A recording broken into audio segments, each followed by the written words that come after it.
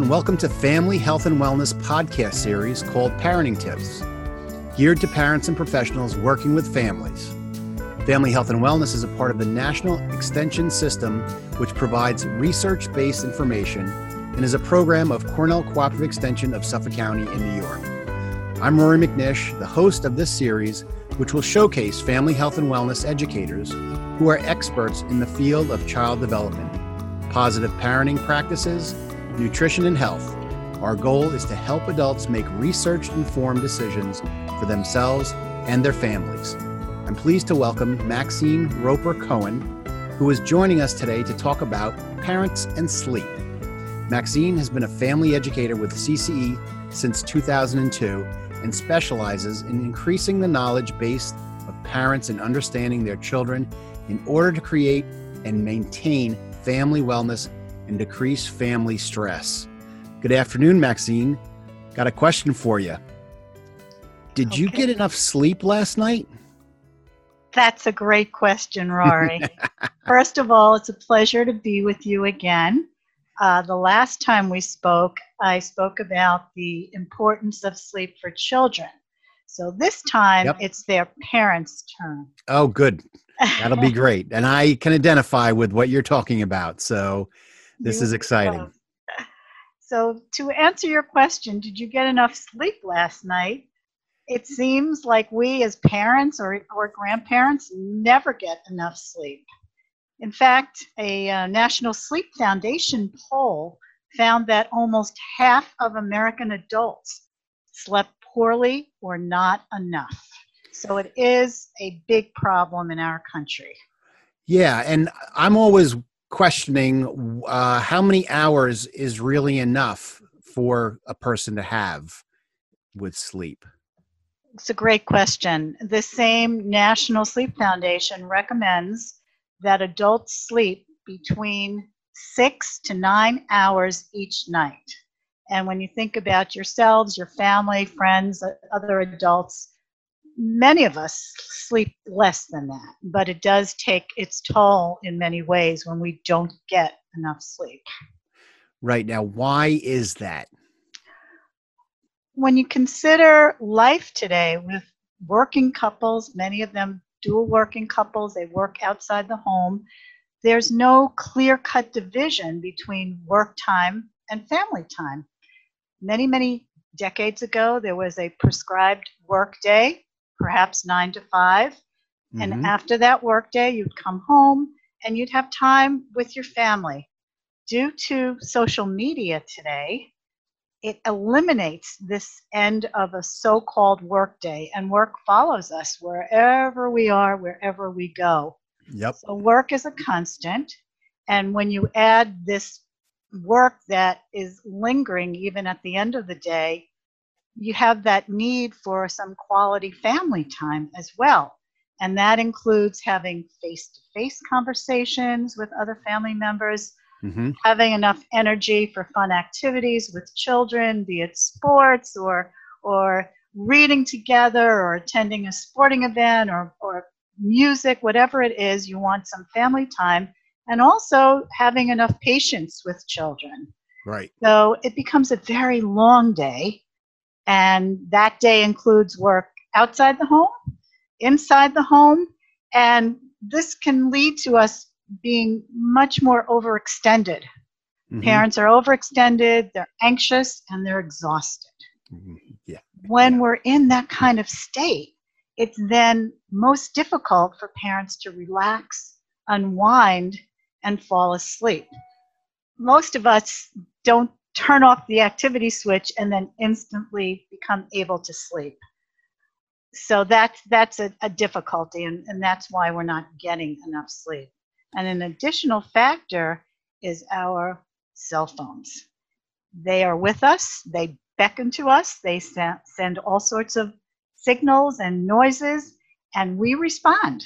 So they're with us continuously, and that's another way in that we're not relaxing because we feel compelled to either look or answer, and that's another reason why we are sleeping less. And keep engaged with it, you know. It seems to be something that years ago we didn't really need to do. It wasn't there, so we just, we did what we did, and we didn't have that constant, dinging in our face and that beckoning, as you said.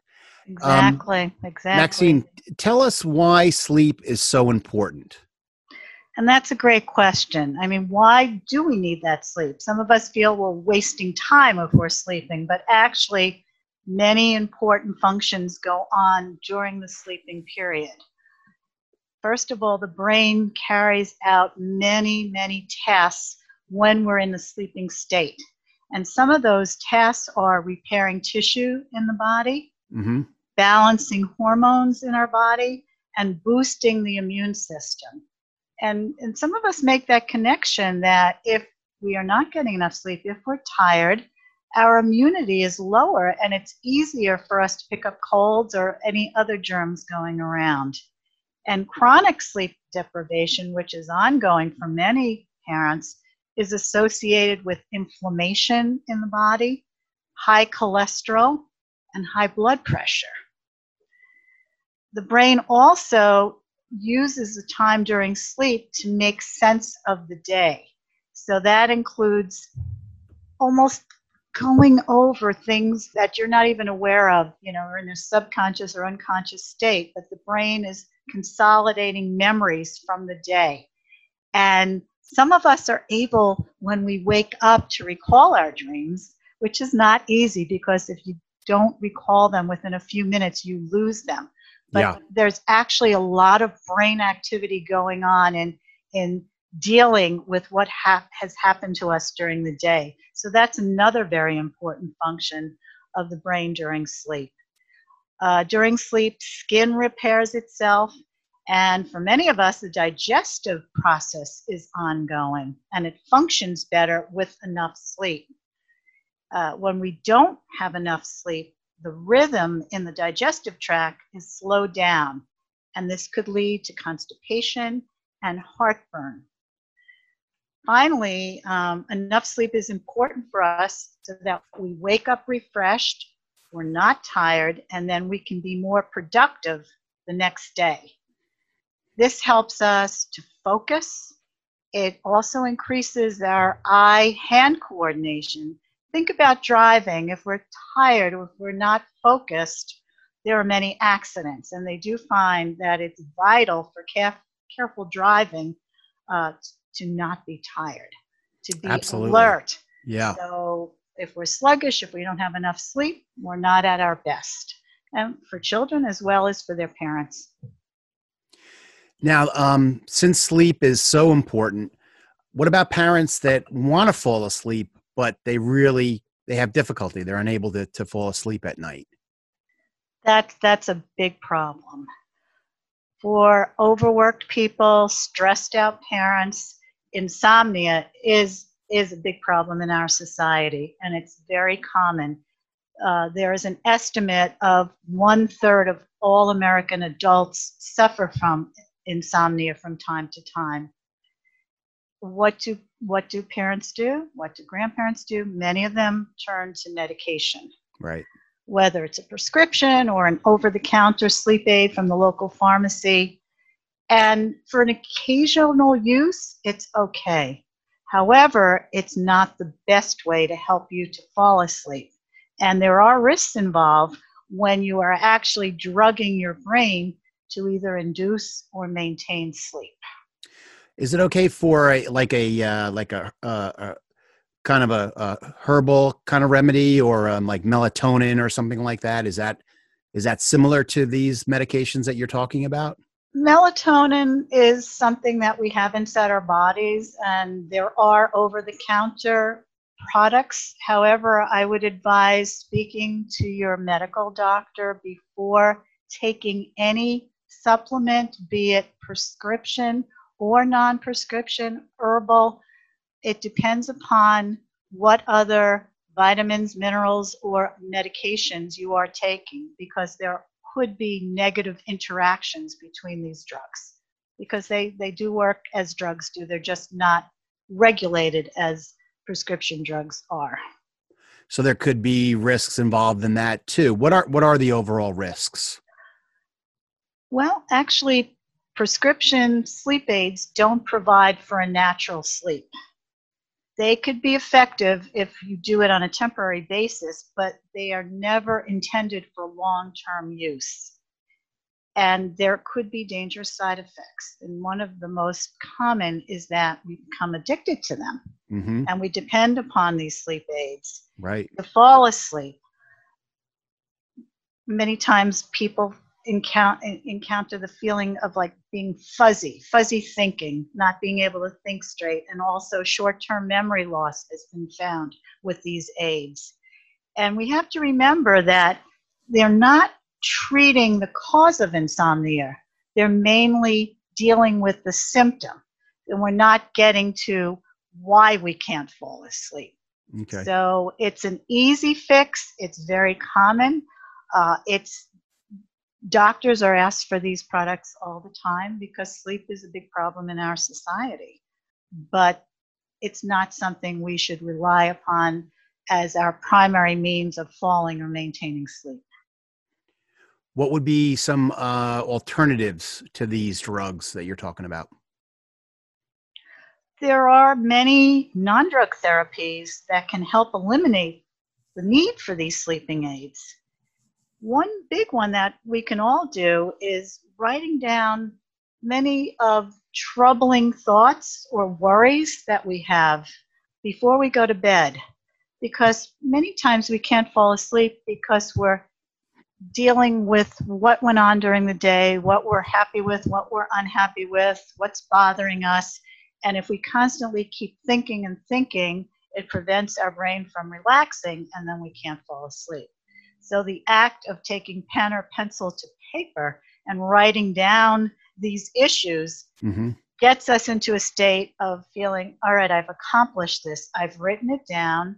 I will deal with it tomorrow. And it's almost a mindset that you've dealt with something. And that sometimes can help clear your mind and thereby making it easier to fall asleep. I've actually used that technique and wrote the things down that I was worried about or whatever.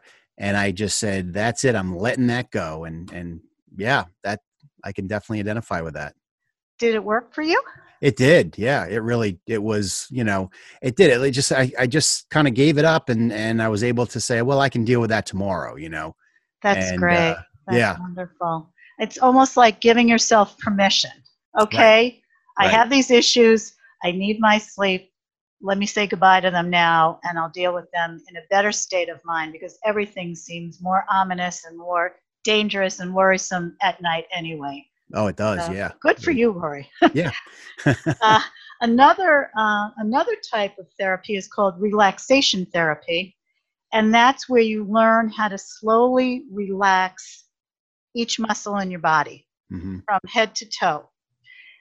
This is something that people can learn. Many times when we're tense, we're tense in our neck or in our back, so that if we learn how to release those muscles and calm our mind, this can help lull us into sleep. So yoga is something that people can do to help them stretch and relax.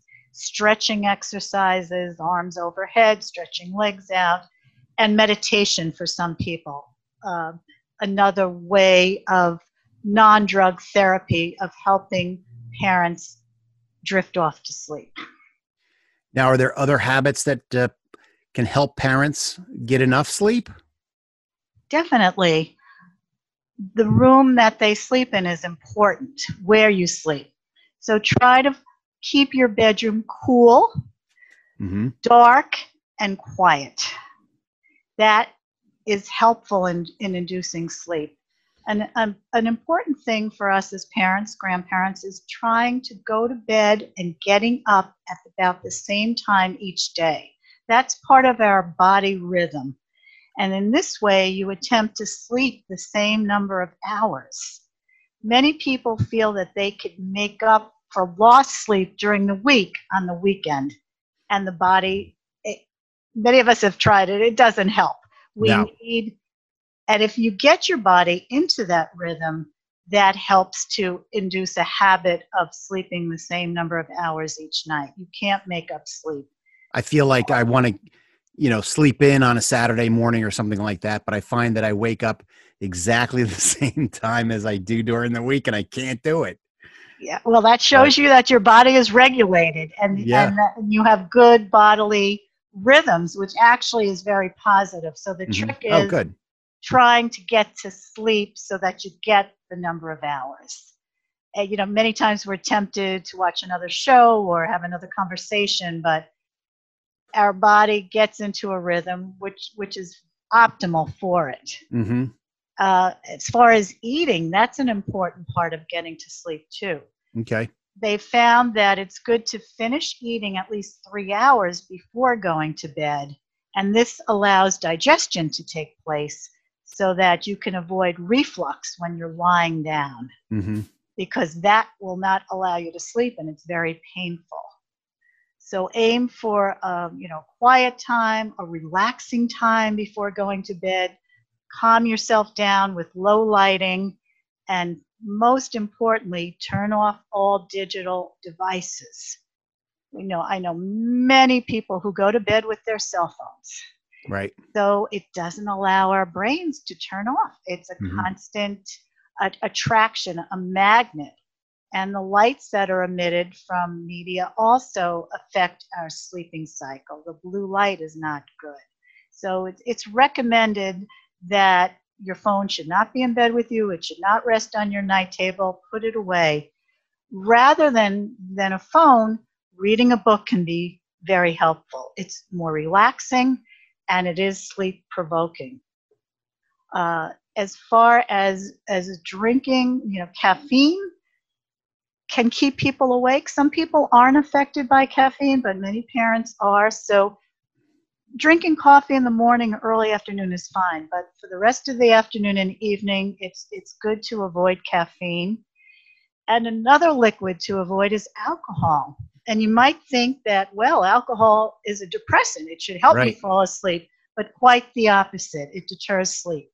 Okay. So that these are different kinds of habits and behaviors that you can try that can help you to sleep, as far as different techniques, as far as the atmosphere in your bedroom, and as far as clearing your mind from all digital devices.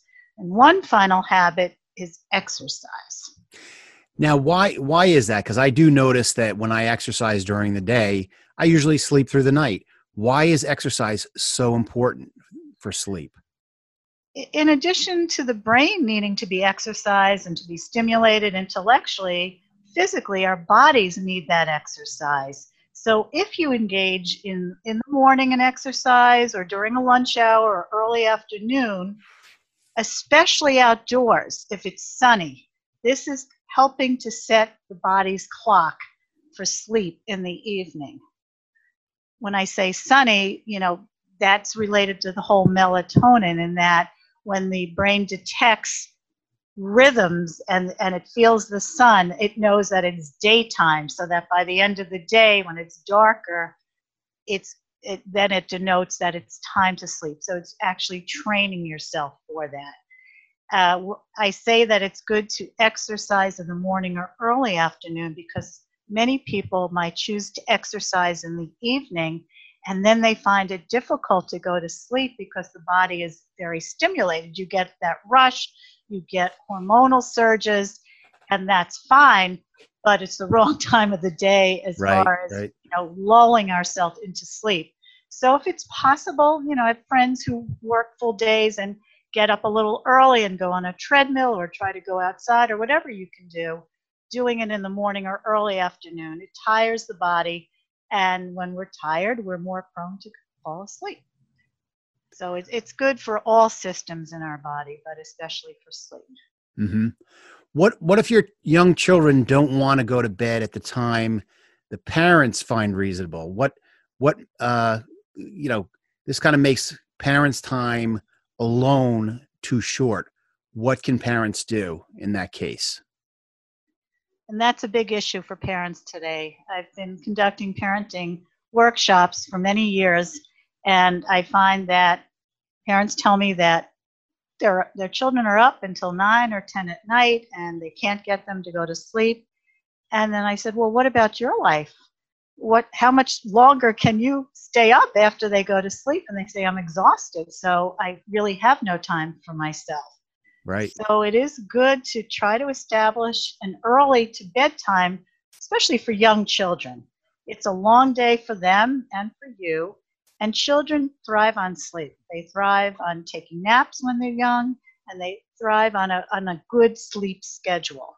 And as they, become toddlers and preschoolers, they can try to delay bedtime, and they know all the tricks of asking for a drink or another bedtime story. Oh, yeah. And it's tough to say no, but if you have a good bedtime routine and they're used to a bath and a story and a song, and then it's nighty-night time, try to stick to that. Parents need to be loving, but also consistent in setting a bedtime for their children and enforcing it, because children do thrive on consistency. So that when they know that this is their bedtime and it's time to go to sleep, they will then do it. And this allows the adults in the family, the parents, much needed downtime for themselves, couples time to think, time to relax, and that helps in that relaxation process before they themselves attempt to fall asleep. By calming down and relaxing, parents could be much more understanding and patient the next day. Right. And remember, parents need and deserve a good night's sleep. So it's important to view sleep as parents as pleasant, as beneficial, and parents need to make it a priority for themselves as well as their children. So lights out and happy dreams. Well, this was great. You gave a lot of great information. I always enjoy talking to you, Maxine. This was definitely something that I think is very important for parents to really kind of get a grip on, and it's going to make them healthy and their children healthy too. That's our aim, and it's always a pleasure to speak with you, Rory. So be well, and I hope you have a wonderful night's sleep tonight. Well, thank you, and you too. That's our podcast on parents and sleep. Thanks for listening. We'd love to hear your comments about today's topic. You can email us at jsj79@cornell.edu or Maxine directly at mc33@cornell.edu. For more information on this topic and others, check out our blogs at blogs.cornell.edu/CCE Suffolk FHW. You can also visit our website at ccesuffolk.org and click on Family Health and Wellness. Have a great day.